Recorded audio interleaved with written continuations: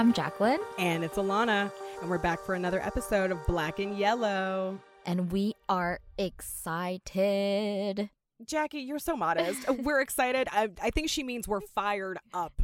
/ angry / confused / what the fuck? We have a lot of feels happening right now with today's topic. So we are tackling the op-ed article that was released in early January by the New York Times, and it's called The Alt-Right's Asian Fetish. And it was written by Audra Lim.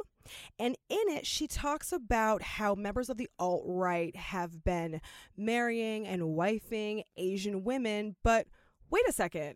I thought that the alt-right was all about white purity and white supremacy. Right. So we're like, huh?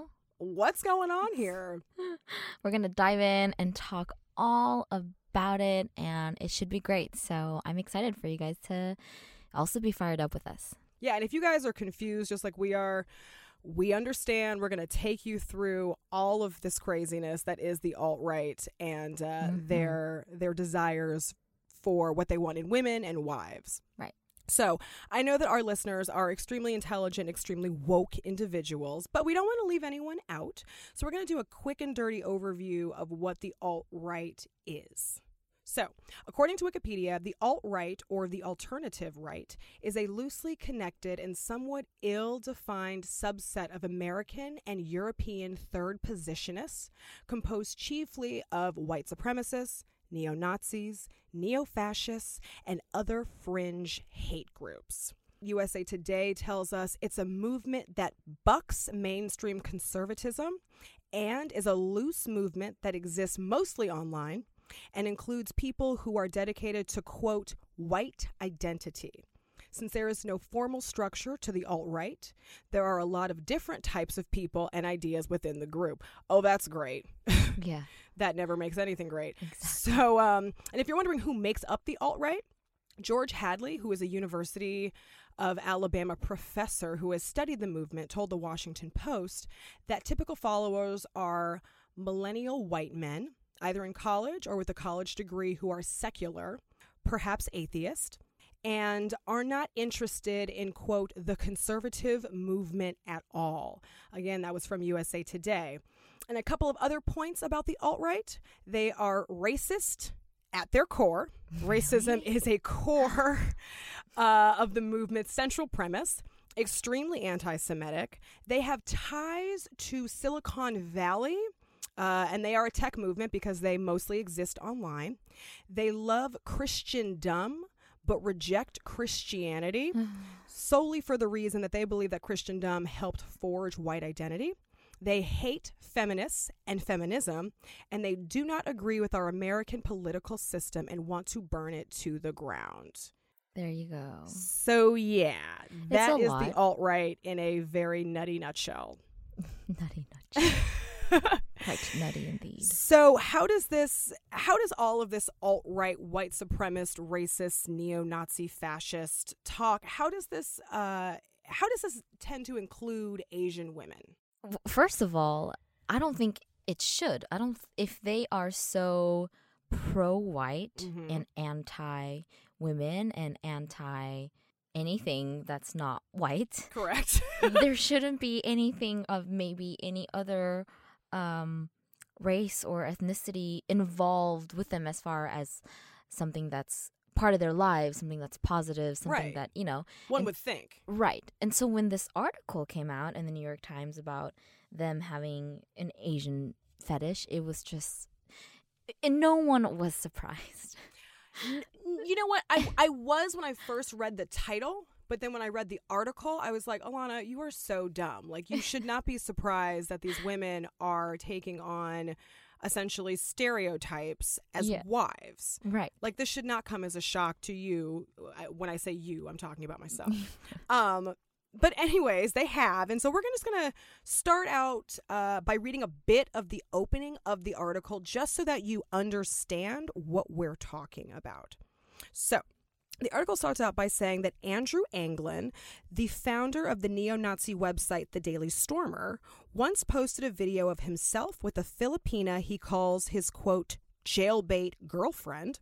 The young couple flirting as they sauntered through a mega mall in the Philippines.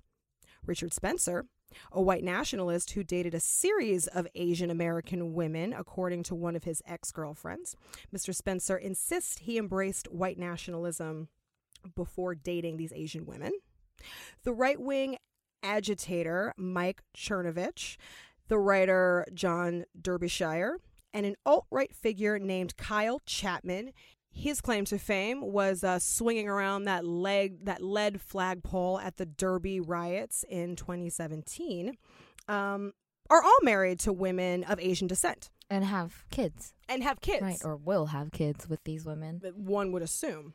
As a commenter wrote on an alt-right forum, quote, exclusively dating Asian women is practically, quote, a white nationalist rite of passage. Okay, so let's just start there. Let's just all think about that for a moment. Yeah.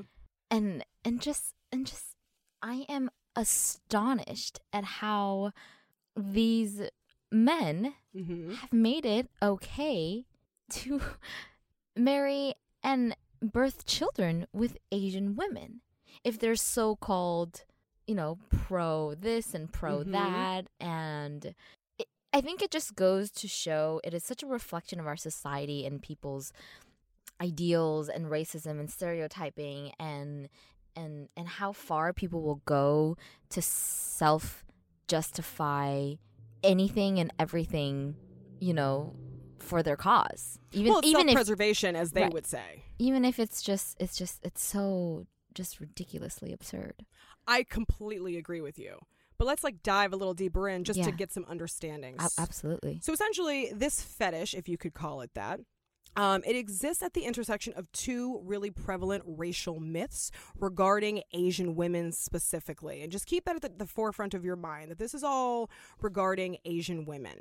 So the first myth that this fetish plays into is the model minority myth, which we have an episode on. We have an episode on that. If you haven't heard it yet, maybe take a break from this episode and listen to that episode. It's very fascinating. So that you're well caught up and you know exactly what we're talking about. But the model minority myth, that is the belief that Asian Americans are hardworking, family-oriented, complacent, high-achieving people, and adequately well-behaved to assimilate into white society. Or we could also call the model minority myth the polite version of racism or the racial flattery trap. Exactly. Thanks, yeah. guys. Oh, you're so good. You're so smart. Your IQ is so high. You're not like the other minorities. No. You're better than them. Don't fall for it. Don't fall for it. Don't fall for it. And definitely how this model minority really plays into this whole subconsciously maybe why they would be attracted to Asian women in the first place, or why they have bought into the belief that they are so-called this and that, and therefore more attracted to something like that. Right.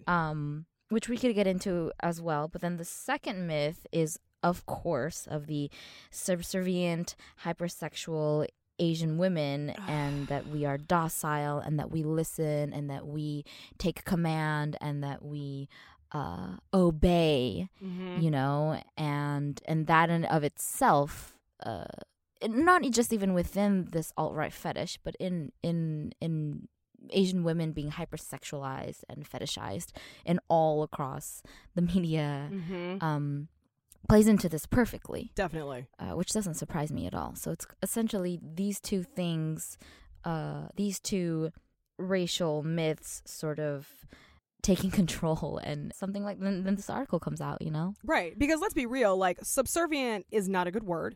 No. Subservient means prepared to obey others unquestionably. It means being less important, and it means serving as a means to an end. Right. So essentially, this myth is a very, very sexualized Asian woman who puts other people, i.e. men, i.e. white men, before her needs and before her values, morals, wants, anything. Almost literally, I think of just, back in the day, way back in the day, of how, essentially, like you were saying, the 50s of the women had no career, they had nothing. The 50s housewife. The 50s housewife. Everything was for the men and supporting the men and allowing them to shine and be the star of the marriage, the exactly. star of the family. And so I think these men need that because, why would they want a woman who's powerful and strong and knows what she wants?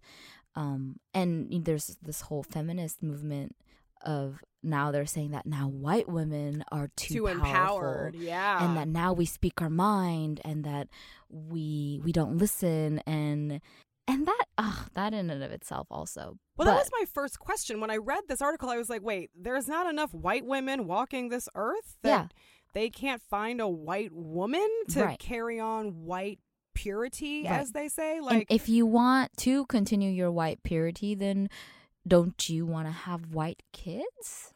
Well, right. One would think the answer to that question is yes, but no. Remember, they hate feminists and feminism. Why would they want an empowered, independent white woman? I say, get it, girl. Be empowered and be independent.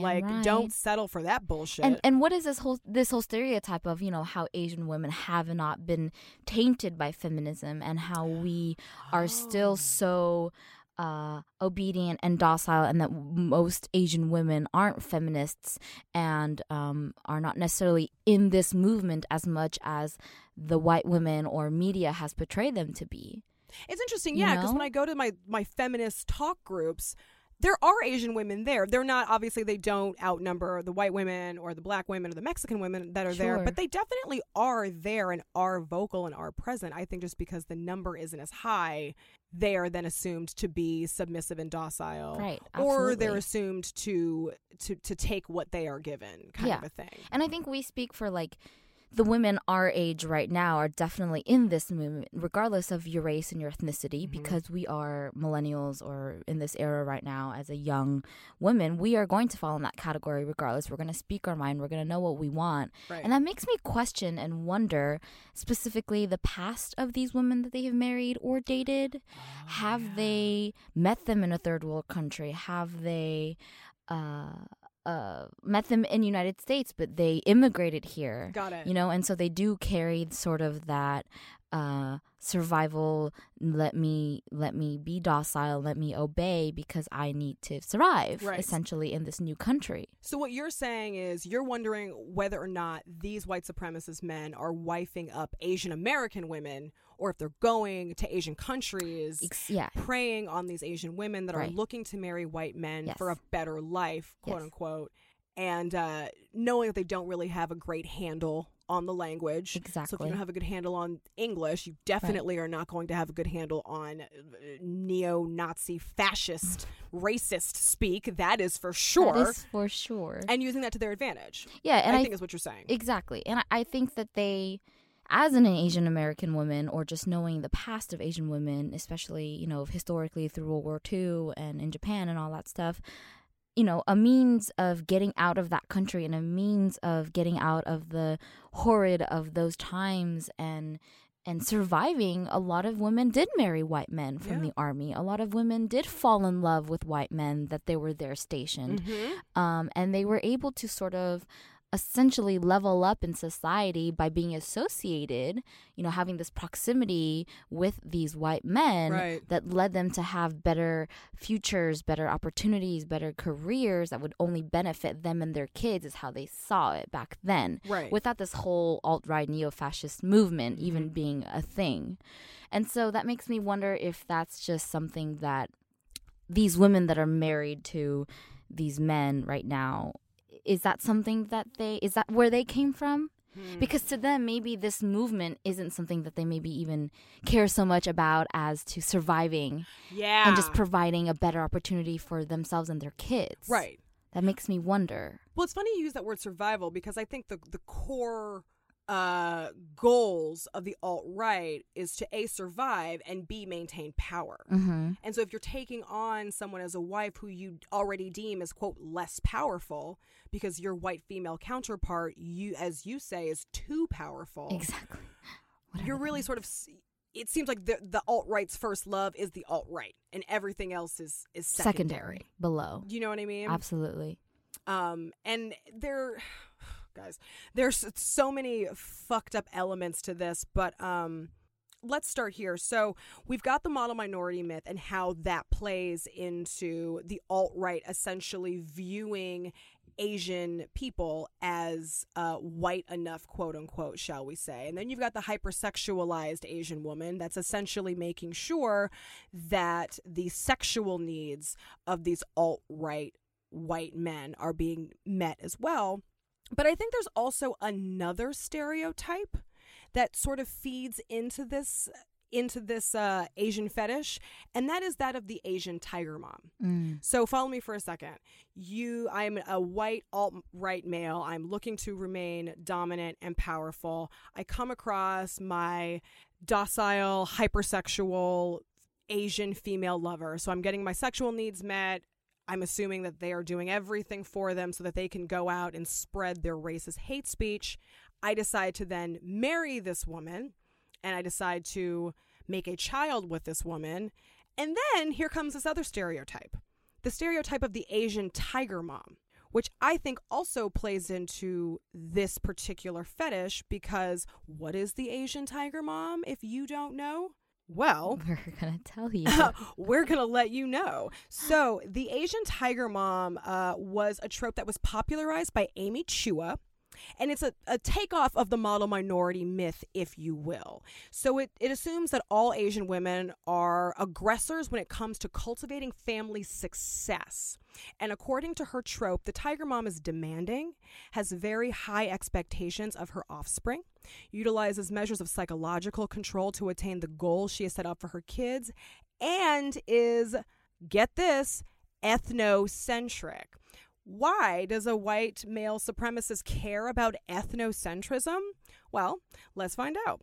Ethnocentrism is defined by judging another culture solely on the values and standards of one's own, i.e., that would mean an Asian woman judges a black woman on the ideals that she has set up for herself, she being the Asian woman, and projecting that onto the black woman. So if the black woman doesn't live up to the ideals that an Asian woman has set, she is in some way less than. Yeah, exactly. And ethnocentric individuals judge other groups relative to their own ethnic group or culture, especially with concern for language, behavior, customs, and religion. Ethnocentrism is actually super important to white nationalists, since their quest for survival at the core is all about attaining the goal of power and the goal of survival. And as Dylan Roof, the Charleston shooter, has written, he sort of suggested that Asian people are racist by nature. Right. Essentially. And that we would be a great ally to right. their cause. Because right. we're just as racist, or we're just as, craving that survival and that power. Right. If you don't know who Dylan Roof is, he was the Charleston shooter.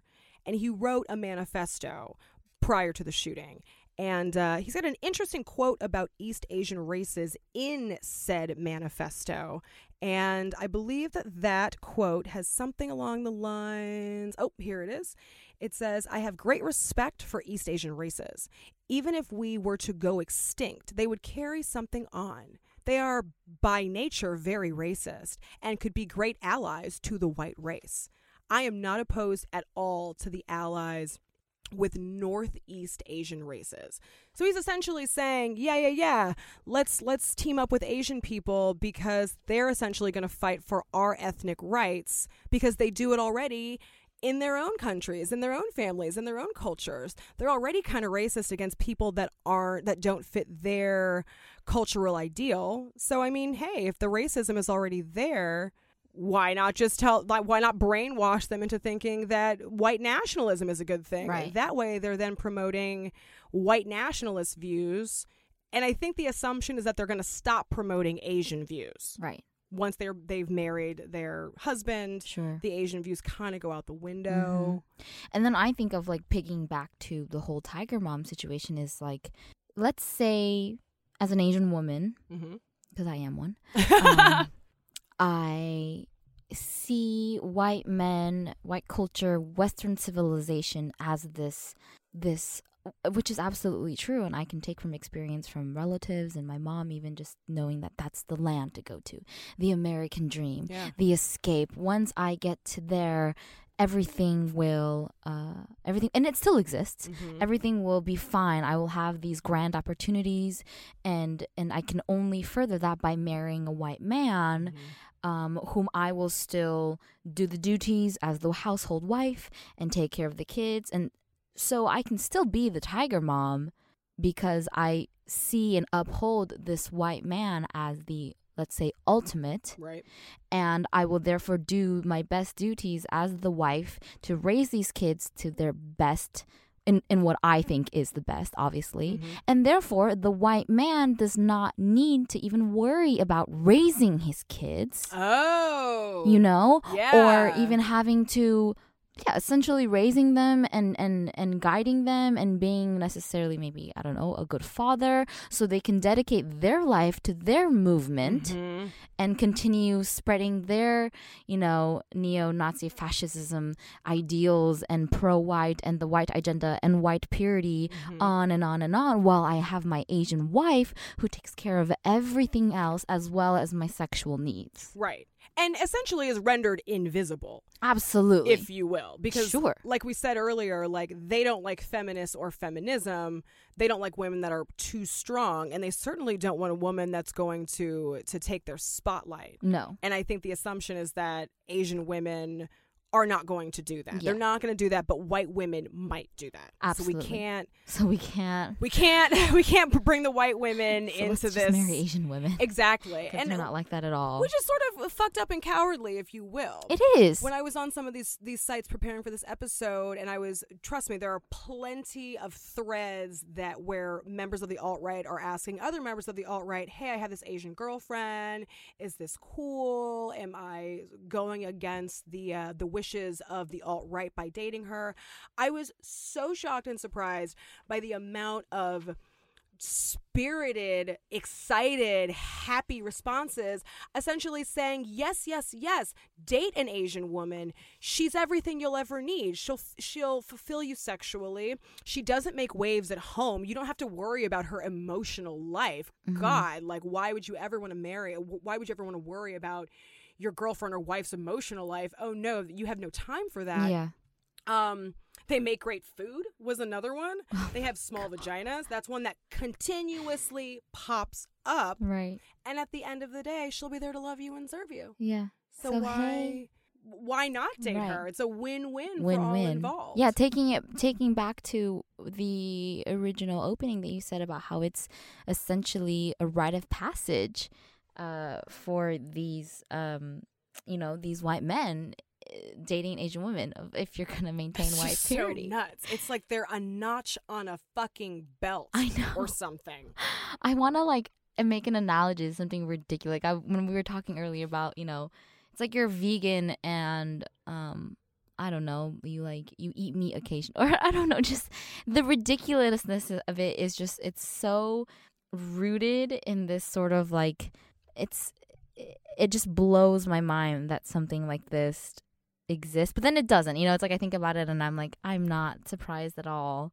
And then I wonder, these women, these Asian women, do they even, me being an Asian American, I think I'm affected by all this, right? Clearly, and I just wonder if these Asian women, do they even care about this movement, this alt-right movement? Do they care about politics? Do they want to have a conversation about it? Are their lives so closed off? Are they like prisoners? Do they only have this one thing that's all they can do?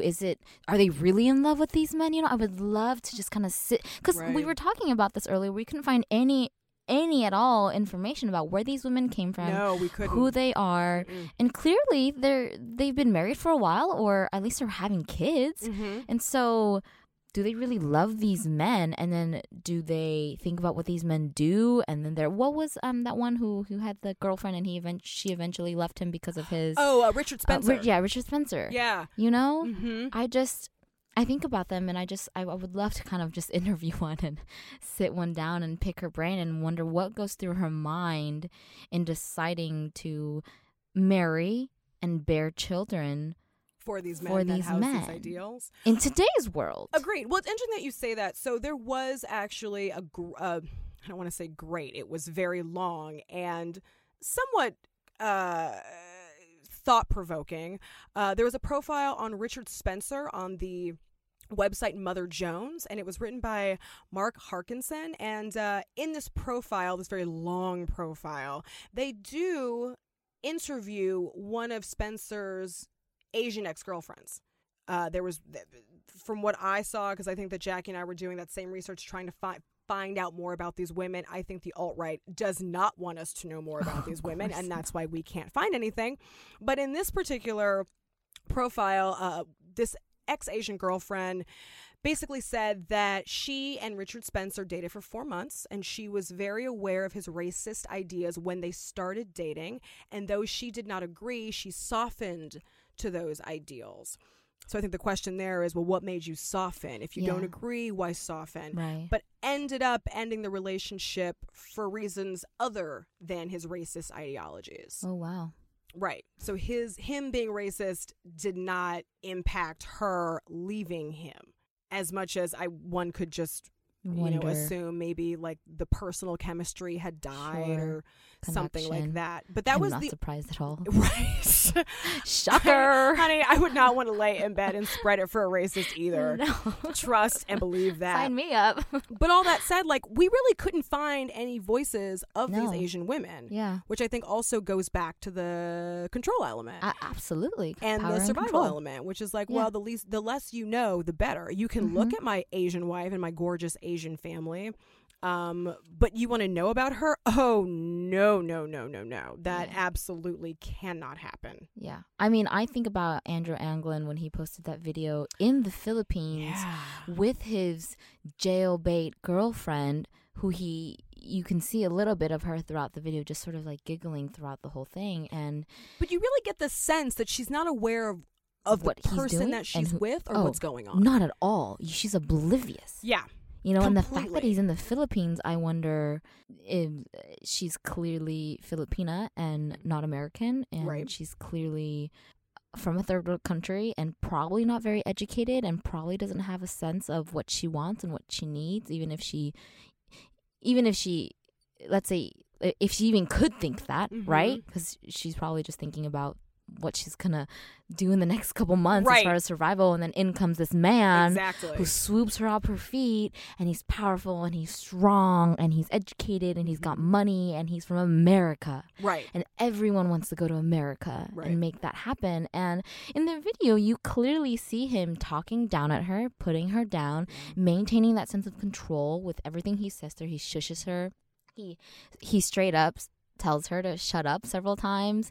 He talks about being in the Philippines and these kinds of people, and it just makes me wonder, as he's doing all this and as he's with this woman, you know, what goes through his mind and what goes through her mind. You know, it's all very psychological in a way. And well, I have a question for you regarding that video, because when I saw it, I saw everything that you saw, but I also saw this woman, whether she was conscious of it or not, I saw her very much playing into this submissive, docile, cute Asian girl sort of trope. And that can be a whole episode in itself. Well, right. And I wonder if she herself was aware of the fact that she was playing into this stereotype that essentially fuels this man's I see what you mean. racism. I don't think she necessarily knows that it fuels his racism or that it fuels his white agenda in a way, and his power and his control. I think it's so much more I don't want to say immature, but a level of naiveness that naivete. that she is playing this role because, hey, maybe all the other Asian women also play this role. Maybe that's how she learned it from her friends and her family and other Filipino women they were successful. They got married to white men and they are in America now. Now they have great lives. Yeah. And so in order to achieve that sort of great life in America, you have to play this role. And not necessarily knowing that it's beyond and it's bigger than that, you know? Does it ever frustrate you when you see I see it in America. Well, that's what I'm Alana. saying. I see it in my hometown. I see these girls my age playing this role sometimes, and I just think, like, do you really enjoy this, or is it really a place coming from a place of lack, a place of insecurity, and a place of really not knowing who they are and what they want, and they think that they can get that in a man? Well, or are they even conscious of it? No, yeah, because absolutely. that kind of behavior is learned, whether you Sure. realize you're picking up those traits or not. Like, that sort of behavior is, I'm sure, was exemplified through decades of other women that came before her and her family. Yes. And so you just sort of pick it up and you don't question Not it. at all. You know? And I sort of think that, what was I going to say? I kind of just lost I sort of think that, that they, I totally just lost my train of thought. Did you?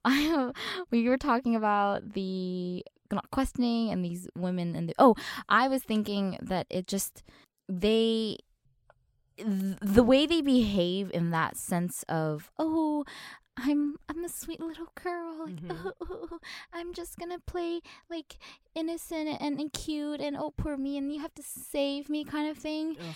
I don't even think that they know that when you act and are that way, you put the power in their hands.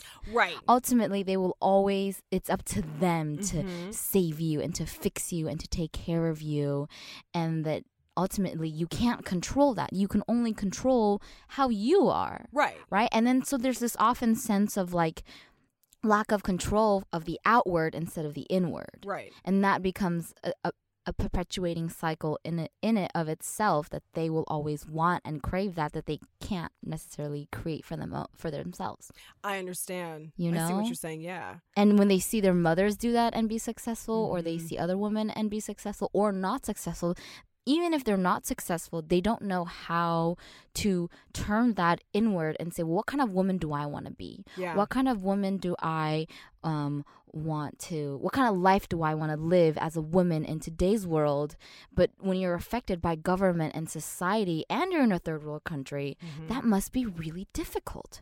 Right, absolutely. And it lends itself to wondering whether or not these women are even have the privilege to turn inward and to do that sort of self-introspection. Right. Because to be able to really sit with yourself and figure the stuff out for yourself, I mean, that's a privilege. Oh, absolutely. Something that here in America, we sort of throw take that for around. Granted, or like, oh, yeah, think about yourself. Be introspective. Like, take a moment, just be with yourself. Go travel the world and figure yourself out. But even to be able to say and do that is a fucking privilege. It is. That is not given to everyone. It's not given to every gender or every sex. It's not given to people of different economic backgrounds that have to actually work 8 to 10 hours a day to put food on the table. They don't have time to sit and be introspective and reflect on themselves. So then you take that and you do think about, like, okay, I'm working every day. I'm in a sweatshop. I'm making, I don't know, $2 a week. You know, if we want to transfer that to US dollars. I'm uneducated. I don't have a father, or maybe my father is gone, or he's not, we're poor. And in comes this person who is my future. Yeah. Of course I'm going to grab onto that. Yep. Of course I'm going to hold on to that and do everything and anything to make that happen, and even love this person with everything that I can or how I know, to survive and to live in a better world, and to maybe segue into that eventually and then divorcing him. I don't know. But it's so that when I read that article, that was where my attention went, was like, these Asian women, what did they go through? What are they thinking? How did they get here? And just so happen to marry these men. Yeah. Right? Yeah. And this article obviously shines the light on that, on our side of America, of the alt-right movement. But I immediately went to what's their story? What about the women? Exactly. Yeah, that would be a really fascinating article. I hope someone else comes out with that. We have to do like extra research, because we tried to do some of that research for this show and we couldn't find any. This might be on the ground research. Maybe. We might have to actually talk to some real people in person. Yeah. Ladies, if you are married to an alt-righter, come on out. We'd love to hear. Hit one of us up on Instagram. I'm Alana at Renegade of Fun. She's Jacqueline at Jacqueline Chung Young. We won't tell, but we want to hear from you. Absolutely. Not to plug ourselves, but back to the article. So Lim sort of leaves the door open about whether or not Asian women are playing into the stereotype in order to chase something to be gained. Yeah, so she doesn't necessarily say they do, but she doesn't necessarily say they don't. But what she definitely does touch on is while women can choose to accept or resist these intersectional stereotypes that come at them, they can't escape that these stereotypes function solely to exploit these women. Mm-hmm. And they exploit these women outside of the bounds of an alt-right relationship. Mm-hmm. I mean, these stereotypes exploit women, exploit Asian women in every realm of life, whether it's work, career, dating, every aspect. I mean, we see the hypersexual, docile Asian again and again and again. And it's like maddening. In literature, everywhere, in porn, in media, in everything, in stories, and it's just something like I always want to like wonder. Maybe I should ask this to most people. Like, what do you think about Asian women? Just like on the street or just like flat out. Like, what do you think about Asian women? And then have them say it, and then ask them like, well, when did you remember thinking this? When did you remember believing this? And how did it begin? Mm-hmm. You know? I don't know. I'm sure some people would be like, oh shit, I don't even know. I just like. It's a good case study. It is. It's a great because case study for this podcast. Yeah. Yeah. And you could take that with every race, Black women, Hispanic women, but it's just, yeah, it's a lot. Yeah. It's a ton. So in the article, Lim points out that the white supremacist fetish combines those ideas and highlights a tension within the project of white supremacism as America grows more diverse. So she's essentially saying that a reality that white nationalists condemn as white genocide probably is less and less likely to happen because we are becoming so diverse. So she says the ugly new truth, maintaining white power may require some compromises on white purity. And I would assume marrying Asian women would quote unquote be that some compromise. Am I wrong? No, not at all. I think she's absolutely right in that maintaining. What was it? Maintaining. That was maintaining white power. To maintain white power, you have to compromise. And to compromise, you have to marry a non-white. Right. That's the compromise. Like, can we just... That's the compromise. Like, I'm sorry, guys. That's a hell of a compromise, Jackie. I just realized the levity of those words, and we're like, wait, for what me the fuck? To stay vegan, I'm going to eat a steak tonight. Exactly. That's the compromise I have to make. I just have to. Right. And I mean, I remember talking to you about this when we were discussing the next couple topics. I remember my brother specifically was the one to bring this up to my attention. He is an abundance of information, which I love. But then he told me, and I looked at him, and I thought, this must be a joke. Yeah. For a brief moment, I looked at him and I said, you've got to be kidding me, And then I went on to do my research, and then I heard a lot of people talking about it, and I went, wow, this is true. Yeah, for whatever, I'm going back to the self-justification of how can they justify marrying Asian women and continue to promote this white agenda, this white purity? Well, Jackie, because, while Asian people are not white people, they're light-skinned. You know what I mean? Yeah. So it kind of fulfills that void because it's like, well, they're not white, but hey, they're light-skinned, so that's kind of like white. And we're she making talks some about compromises here. She talks about this in the article where we've kind of sometimes people say, or there's been mentioning of how, Asian women have Asian people in general, maybe more even Asian women have kind of ceased to become colored. Yeah. Right? Oh, yeah. And I don't think, the model minority makes that completely not valid. First of all, the model minority myth in it of itself. But what does that even mean to say that we have kind of ceased to become colored? Well, as scholar Susan Koshy You have would all the say, answers. I mean, I'm just, because this is so confusing. It is. I just want to get to the bottom Yeah, of I know, it. me too. And a scholar, Susan Koshy, encourages us to consider why Asian women may be considered more viable alternatives to, quote, empowered white women by anti-feminist men in ways that black women are not. So, while it may seem obvious, after all, white supremacy's primary target is black people, Koshy emphasizes racist discourses of black femininity, such as that circulated in the Moynihan Report, which was like a Yes, big I remember this. white manifesto, essentially saying white is right, black people are not worthy, Latino people, forget it, it's all about white people, unless we're also talking about Asian people. And in the Moynihan Report mentioned by Lim, it depicts black women as bad wives and mothers and contributors for a presumed tangle of pathology, in quotes, among future generations. However, these specific stereotypes of black women help us understand the fetishizing of Asian women, simultaneously hypersexualizing them, but then also deeming them as marriageably feminine, quote unquote. Yeah, marriageably feminine. Just take that in, because I know you're wondering, what the fuck does marriageably feminine means? Well, if you want to hop in your time machine and hop back to the 1950s and the time of the 1950s housewife, oh, hey, June Cleaver, that's marriageably feminine.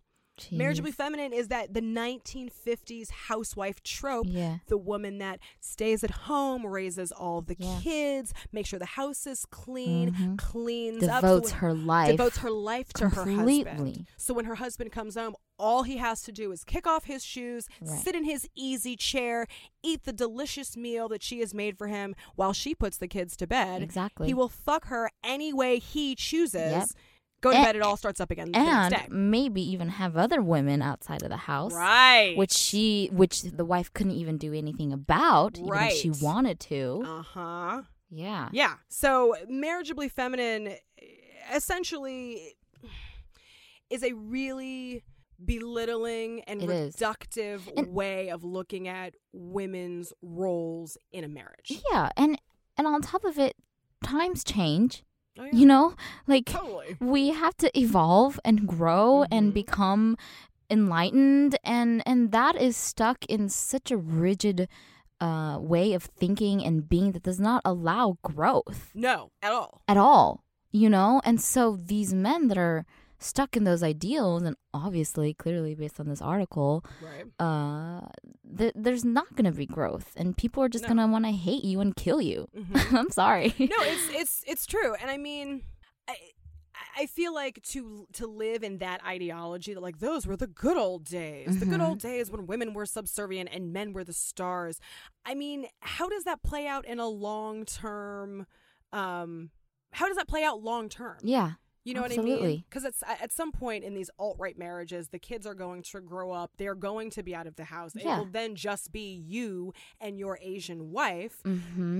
Where do you go from there? Right. And then I think about if you have kids that are obviously now half white and half Asian. Yeah. What if they fall in love with a black woman or a black man or an Asian woman or an Asian man? Well, before we even get there, my question is, if these alt-right men have half Asian children, how do they view their children? Yeah, exactly. They're clearly not pure. Right. They've been tainted. Right. But as we've said, we have to make some adjustments to what being purely white, quote unquote, means. Exactly. But I wonder how these children will be viewed, especially the men.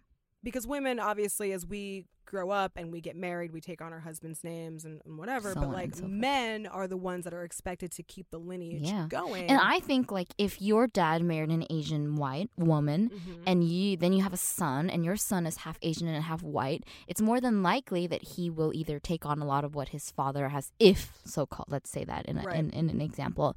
Now let's say he marries an Asian woman, then his kids are way more Asian than white. Right, exactly. And so you're not being pure. You're everyone's gonna become Asian. Right. And correct me if I'm wrong, like I don't know a single Asian family, full Asian or half Asian family where not Asian ideals, where whatever sort of Asian the husband or wife is, whether it's Chinese, Japanese, Thai, I don't know a single family structure that does not still wholly, fully, and completely uphold those Asian values. Right. Do you know what I mean? Yeah. I have a hard time believing that your half Asian wife is going to completely forego her background when raising your children. Exactly. And not at any point remind these kids of who they are. Right. Like, I think as an Asian, if I was those women, would I just make like hamburgers and hot dogs and grilled cheese sandwiches for my kids? Of course not. Like, if I came from, I would make, noodles and soup and all that stuff, and that would just be my thing. And then that's culture. Yeah. And that's Asian culture. Absolutely. And so who wants to go someplace with just white folks? The food sucks. Like, let's just keep it real. Sorry to say that, but it's a question worth considering, because I guess when it comes to half Asian children with white supremacists or with alt-right members, I guess you could play if whatever I see in the mirror is what I think I am, and if I look in the mirror and I see a white man, then I therefore am a white man. Mm-hmm. Is that how that goes?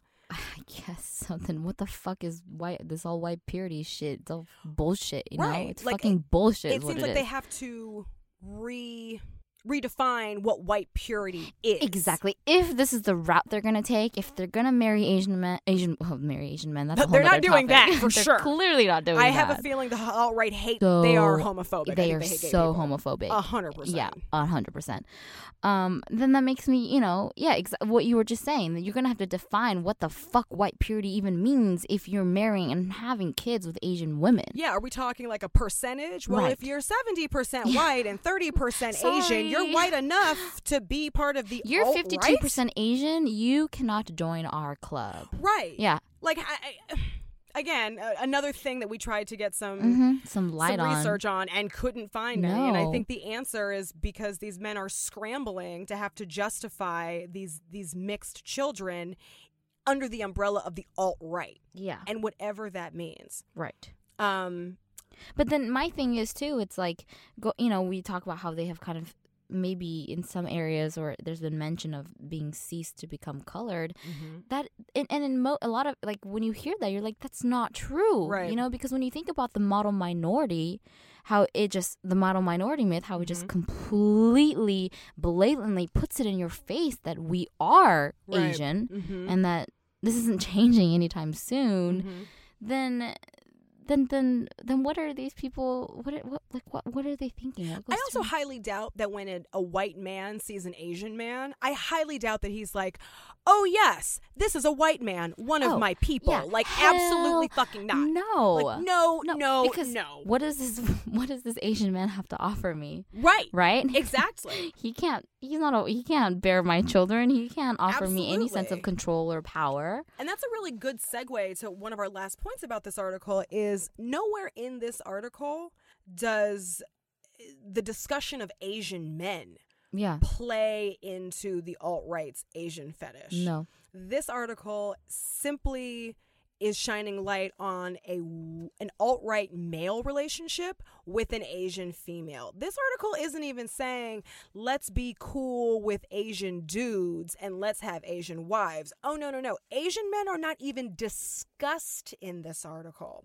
And part of that could be because of the way that these men view Asian men. It could be because of the way that the alt-right views Asian men, viewing them as excessively patriarchal and violent towards Asian women. Yeah, absolutely. So I could see how the alt-right would be like, oh, hold on one second. Let me just save this white woman. Oh, hello, white savior complex. Let me save this Asian woman really quickly from a terrible life with an Asian man who might beat her and exploit her. Oh, no, honey, come over here where I'm probably going to exploit you too. Am I going to beat you? I don't know. I don't necessarily want to say on this podcast whether or not I think that the alt-right men beat their Asian wives. Yeah. But I will say that there was no mention of men in this. No. It was like Asian men were completely erased. Completely. So if you're going to talk about Asian women and not, I mean, it just... It's the confusing and oppressive system of racism as a whole. Yes, completely. And how when you take this example, you really see that their racism and their ideals are just, they're not fucking logical. No, and you have to keep, it's like a constant scramble. It is. You know what I mean? You make this decision, we got to scramble to justify why it's... So let's justify and validate it to ourselves so we make it okay, yet we live for, promoting the white agenda or the the so-called pro-whites. Right. What, like... I just think about it, and I just think like the ridiculousness and how they're just, it's not logical, and just how far do you take the self-justification? Yeah. How far that they make it okay and then go and do something like that and then live on and spread. And I think the answer is they take it as far as they need to. Yeah, and they look will. At our commander-in-chief. He will tell lies and scramble to make up the lies to keep going on with his presidency, with his administration. Right. I think that's just the answer. I think it's a constant scramble to justify. It's a constant scramble to excuse. It's a constant scramble to absolutely insert verb there. I think too, there was this really interesting article. I think I was reading a little bit about, I don't remember where, about how, but however, if you kind of spin this around, how some Asian men might be susceptible to the alt-right movement, that they might join. Oh, I did not read this article. Tell me more. They might become a part of this movement because of what it offers them. It offers them this sense of control, this sense of power, this magnanimous, like you are almighty and powerful, being associated with this movement with white men, because in society you're not very masculine, you're not highly dateable, you're not highly looked upon as the masculine and the leading man and the most dateable demographic. You are the complete opposite. So when they associate themselves with this movement, they have some sort of sense of like, now I am everything that society has deemed that I am not. Got it. And so there have been quite a couple Asian men joining and part of this movement. I saw a picture, I was reading all this stuff about it, and it blows my mind. So now you have it on the you have it with these Asian women being married, and then you have these Asian men that are joining because of what it would offer them in society. That's because so the powers and the everything they want that maybe the white man is capable of, or the white man so-called has just by being born white, that Asian men don't, by joining this movement. Therefore, then they will have that. Wow. Subconsciously. I never knew that. Mm-hmm. Oh, wow. That's fascinating. It is, isn't it? I want to, once this is done, I want to go and read these articles. I didn't look into that factor. Episode. Yeah, like why, I keep saying if I was an Asian woman or if I'm an Asian man, maybe I am an Asian man. If I was an Asian man and let's say I was born here, or maybe I wasn't born here, I came through through just immigrating or through family or so on and so forth. But just in general, if I was an Asian man and I wanted to feel empowered and strong and looked as like, you are the savior, or I looked upon as just likable and dateable and you attractive. just want to be accepted. We're all human beings and we want acceptance. Absolutely. Correct. And I see this cause and I feel good in it. Why not? I'm playing total devil's advocate. Oh, obviously, yeah. Why not? Why not be like, all right, and then they join, and let's say things get better. They get a white woman, they get a something, or they get attention, or they get dateable. They feel good. They feel confident. They feel like everything that society has told them that they're not, that they're feminine, and that they're not strong, and that they're smaller framed, that they can't be this. Right. And if they're not, let's say they really are. They don't do kung fu or whatever. You want to add more stereotypes to that. Then hey. Why not? I join. Got it. Right? I want to feel good. You're saying it's like a YOLO. A metaphorical meal ticket to being the man that perhaps these Asian men that join the alt-right have always wanted to be. Exactly. And that society, supposedly, right? Society will never look at them, which is fucking ridiculous. Will never, because I know many Asian men that are very masculine. Me too. Yeah. So actually, what the fuck? I know a ton. Yeah. play on a dodgeball league with a bunch of really masculine Asian men that will fuck you up in dodgeball. Right? 100%. Shout out ERYC. Sorry for the tangent. Exactly. So then that is something that could totally be a whole nother conversation. But psychologically and as human beings and, you know, being on this planet and just wanting to feel good and validated and, but let's, you know, healthily, because this is all so extreme. Definitely. It's too extreme and it can become really unhealthy. And we're just, you know, diving in, dissecting this for you guys and for us because we are baffled by it. Mm-hmm. But yeah, that was something that was very, very interesting and was just like, oh, never thought about that. I'm not an Asian man. I wouldn't know, but I'd like to think about that. Well, when I was on these various alt-right websites trying to see, there was tons of questions about dating Asian women, but there were really none about dating Asian men. Mm-hmm. There were once again, right? Yeah, there was no. There you go. There were no white women talking about, hey, I just met this really fly Asian dude. Like, right? Is it good if we like get something going? Like, there was none of that. And trust me, I searched and searched and searched, and I found nothing. No. Yeah. So it's just putting it all into just this like different sets of goggles, you know. Yeah. Personally, I think the cure, or like let's say the ultimate is there a cure for white supremacy, Jackie? No, for what this specifically what this New York Times article sort of brought to light and all these other articles came out. Ultimately, I just think that Asian women need to be aware of the stereotype of the submissive, of the docile, of the so on and so forth. And they just need to either we just need more Asian feminists. Period. Yeah, that's a great idea. Yeah, and I think these women just need to really just stand up for themselves and realize that, well, I don't know if it's like not necessarily worth it. I can't say I'm not in their shoes, but the cure to it all is to just not it all, but of course, again, what this article is talking about is that we need more Asian feminists. Mm-hmm. You know, there's not enough, and if this movement keeps on going, then that's great. Mm-hmm. But that would be it. I also think we need really strong Asian feminist allies. Yeah, as well. Absolutely. I think that we need other women to advocate for these Asian women. I think that and speak on their behalf. Absolutely. Talk about their stories. Totally. It's really important. I think social media is a great platform for that, and the relationships and movies are getting better and all this stuff slowly. But that doesn't mean that you can't marry a white man. No, not at totally all. not. But it's important that more and more women, especially Asian women, if we're talking about this subject, are aware of all the stereotypes and what their culture brings and examples, because we don't have many examples of strong women as far as, literature, media. Not enough. I would disagree, because I'm looking at you and I'm recording this podcast with you. You're so flattering. I love you. Thank you. I love you. Or maybe in our household, like my mom has been a fantastic, strong mother, so strong. Yeah, your mom is dope. That's my like everything of like rock solid, for sure.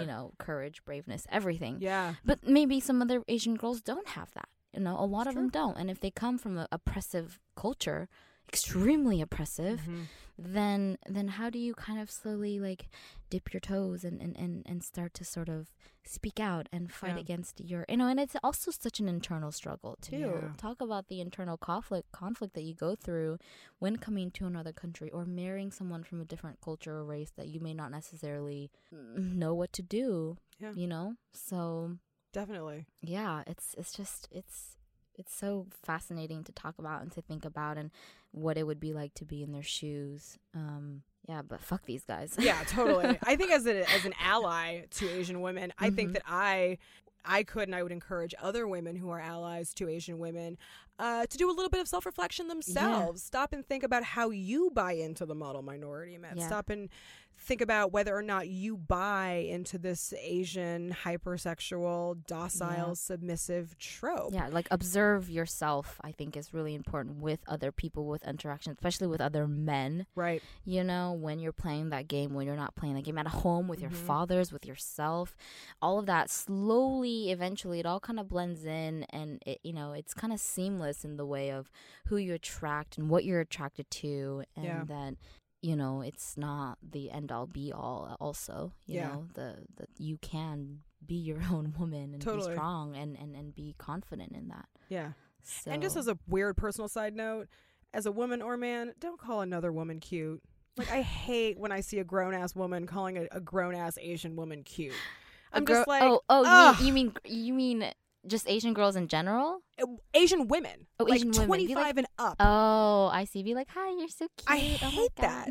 Because I wouldn't want to be called cute, so let's not call other women haven't I called you cute? Have I ever called you cute? It's different. It's different with you. There's like a love and an admiration and a respect there. Right. But when I'm just out and about wherever I am and I see a white woman call a grown-ass Asian woman cute, I'm just like... Bitch, like if this Asian woman patted you on the head, you would be feeling some sort of way. Oh yeah. But that to me is like a verbal way of patting someone on the head. It's like calling someone cute. Oh, you're so cute. If anyone sees Alana out on the streets, do not call her cute. And don't pat me on the head. Don't because pat I her will on kick the you in the head. balls. Straight up. Okay, anyways, that is Side our note. show. Thank you so much for tuning in. Yes. I am Alana Webster. If you want to find me on Instagram, go ahead and look for me at Renegade of Fun. I'm Jacqueline Chung Young. It's a long ass name. On Instagram, it would just be my full name. No hyphenated, no special characters. We are so happy to record this one and have you guys listen to us, and hopefully you like it, and hopefully this brings some sort of different perspective and light to your minds, and we want to hear from you guys. Absolutely. If you have strong feelings about message us. this. Oh, we have a Black and Yellow Instagram. Oh yeah, we have an Instagram at Black and Yellow Yes. Podcast. If you want to give us your feedback, give us your thoughts. We really want to hear them. We want to know. DM us, talk to us. We want to know. Yeah, how you guys are feeling. So Black and Yellow Podcast on Instagram. Yeah. But until then, we will talk to you next week. Bye, guys. Bye.